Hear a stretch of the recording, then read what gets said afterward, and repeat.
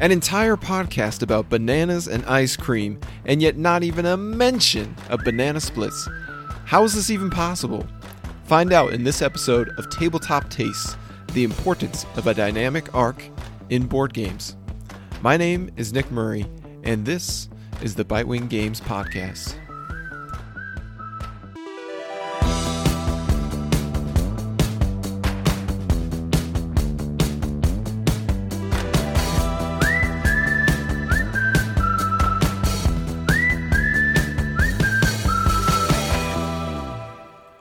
Welcome to Tabletop Tastes, my favorite flavors in board games.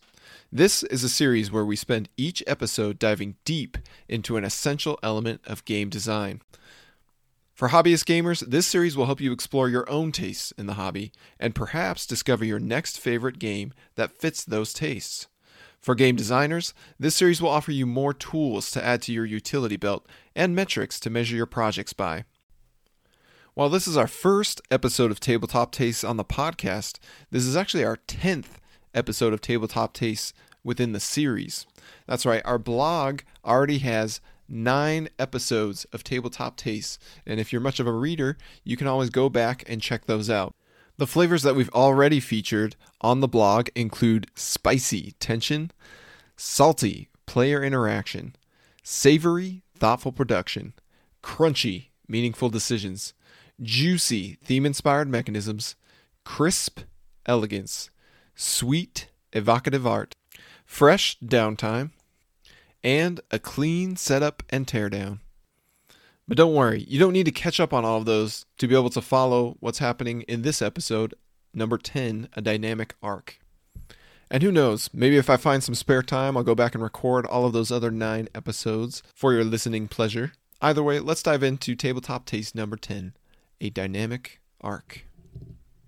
I have a confession to make. I can't finish bananas. Even though I enjoy peeling back a ripe one and diving into those initial bites, I almost always hit a wall. At some point I look down at those last few bites and my body suddenly tells me, please make it stop. I completely lose my appetite for the fruit and reluctantly end up tossing the remains in the trash. Is this true for anyone else? Am I crazy here? How can something start out so enjoyable and prematurely end so unappetizing?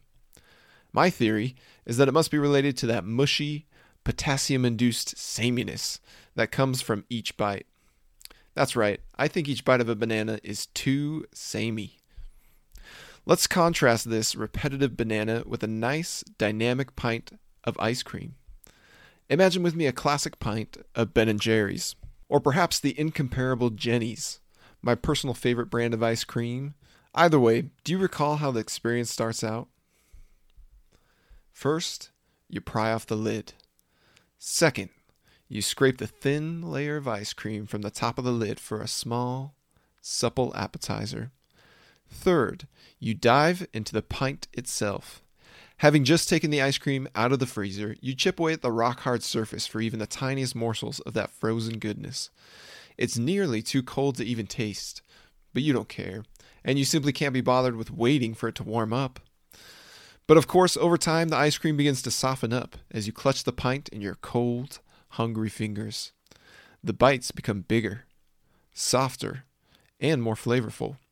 Soon, your taste buds are reading at maximum saturation as the temperature hits that beautifully sweet spot. What's this? You're nearing the bottom of the pint, and the edges of the ice cream are melty and liquidized, yet dripping with deliciousness. But you can't allow the pint to get too melty. No, time is of the essence, and this ice cream is ripe for the finishing. What once was a slow, melodic waltz becomes a frenzying race to consume every last bite before it becomes too much of a drink. Downward you go, digging, scraping, and slurping until finally it is finished. You've just completed a delectably satisfying arc of the pint. Do you now see the difference between the banana and the pint of ice cream? One is excruciatingly unchanged in its consumption, presenting nothing new or exciting or compelling to bring you back for another bite. The other is dynamically satisfying in its consumptive journey, ramping up slowly, reaching a peak of perfection, then urging you beyond your stomach's limitations in a downhill rush to the finish. In this sense, the best board games are also like pints of ice cream, containing a dynamic and engaging arc. Meanwhile, the games that are like bananas usually get the big boot from my collection. One big banana game that I played in 2019 was Dead Man's Cabal. While it had interesting decisions and an eye-catching production, the biggest knock against our experience with it was simply how samey every round felt. The central goal is to pick up and place goals that line up and meet the requirements of a point card. There are, of course, actions you can take and secondary points you can pursue, but nothing felt evolving. We couldn't get ourselves to play another game after our first go, as the cycle of using skulls to get point cards grew stale within a single play. One of the masters of dynamic arcs is Reiner Knizia. Typically, his games start out wide open. Place a tile anywhere, there are loads of good options. Or, play any card from your hand, it's hard to choose wrong. Yet as the tiles or cards start going out, you begin to see long-term strategies and short-term opportunities emerging for each player. Like the curling liquid of the melting ice cream against the walls of the pint container, things start to get even more deliciously interesting. Tile chains gather momentum, card types gain purpose, and decisions grow in importance.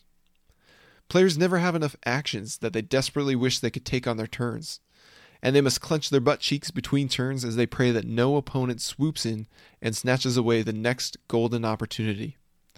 In this sense, Reiner is like the Ben & Jerry's of the board game industry. His pints of play are consistently satisfying and evolvingly interesting from start to finish. Another banana I recently discovered was Raiders of the North Sea.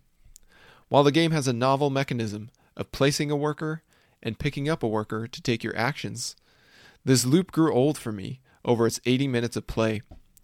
Over the course of the game, players see themselves reaching more expensive action spaces and thereby raking in more points and resources. But a ramp up in cost, points, and resources is like a bump in the sidewalk, hardly noticeable to the average cyclist who is looking for a thrill. These superficial changes do little to differentiate the rounds of play. Contrast this worker placement game to another one, A Feast for Odin. Uwe Rosenberg's sprawling Viking Euro starts players off with something like negative 60 points on their personal boards that they must cover up over the course of the game. The opening round starts off slow and methodical, with players earning a small handful of tiny tiles to help them cover up the first of many spaces on their boards. Ironically, early game is often the best time to acquire another player board with even more negative points that must be covered. As the rounds march onward, players gain more Vikings to spend on stronger and more numerous action spaces. Animals, income, and bonuses have a snowball effect that helps players to accelerate their economy. When the final round nears, the game becomes a race to cover every negative point that you've neglected the entire game as you greedily pursued the many other dangling carrots. This arc that starts with precarious investments and baby step turns, snowballs into huge gains of tiles and profitable tile arrangements, and concludes with a race to maximize points and cover nasty spaces, is an arc that keeps this relatively solitaire game dynamic and interesting throughout. From a design perspective, lack of a dynamic arc is one of the most consistent problems I've seen in some of my prototypes and other designers' prototypes. It can be easy to get lost in the minor problems, suggestions, and improvements amid a playtesting session. But smooth gameplay and novel mechanisms can only carry a design so far. I recently found myself offering up a bunch of random ideas after playtesting another person's design. But toward the end of the discussion, I took a step back from my minor complaints and suddenly realized that they were all part of a bigger problem, a missing game arc. If the designer could stay focused on giving the game a satisfying arc, then the obvious changes and best ideas would likely just fall into place. Perhaps the most visible form of a gameplay arc is an engine builder. If players feel their actions and choices are gaining momentum and value, then their engagement with the game tends to grow in parallel to this progress. Yet, like the countless flavors of Ben & Jerry's ice cream, there are plenty of other ways to give a game a dynamic arc. A race, where the stakes ramp up as the finish line nears. An evolving game board or player area, where a network sprawls out, or the opportunities narrow inward. The formation of shaky alliances to bring down the dominant leader. The development of bitter rivals in competition for dwindling resources. The unfolding of secrets and uncovering of information in a game of deduction. Containing multiple acts in a single game. The possibilities go on, yet the pattern for success is the same. If the turns or rounds all feel roughly the same, then you have yourself a boring banana. Good luck pitting that against a dynamic pint of ice cream. Of course, if I'm hungry enough, and the bland samey food is quite filling, then you might catch me eating it anyway. But that's a subject for next Tabletop Tastes. Number 11, Filling Turns. You've been listening to another episode of the Bitewing Games podcast. But what is Bitewing Games? We are hobbyist gamers and game designers who also just happen to be dentists. In dentistry, a bitewing is an x-ray that allows us to analyze and view a tooth in a different way than is seen with the naked eye. Our goal is to create games and provide information that, much like an x-ray, will provide you with a unique perspective and new experience.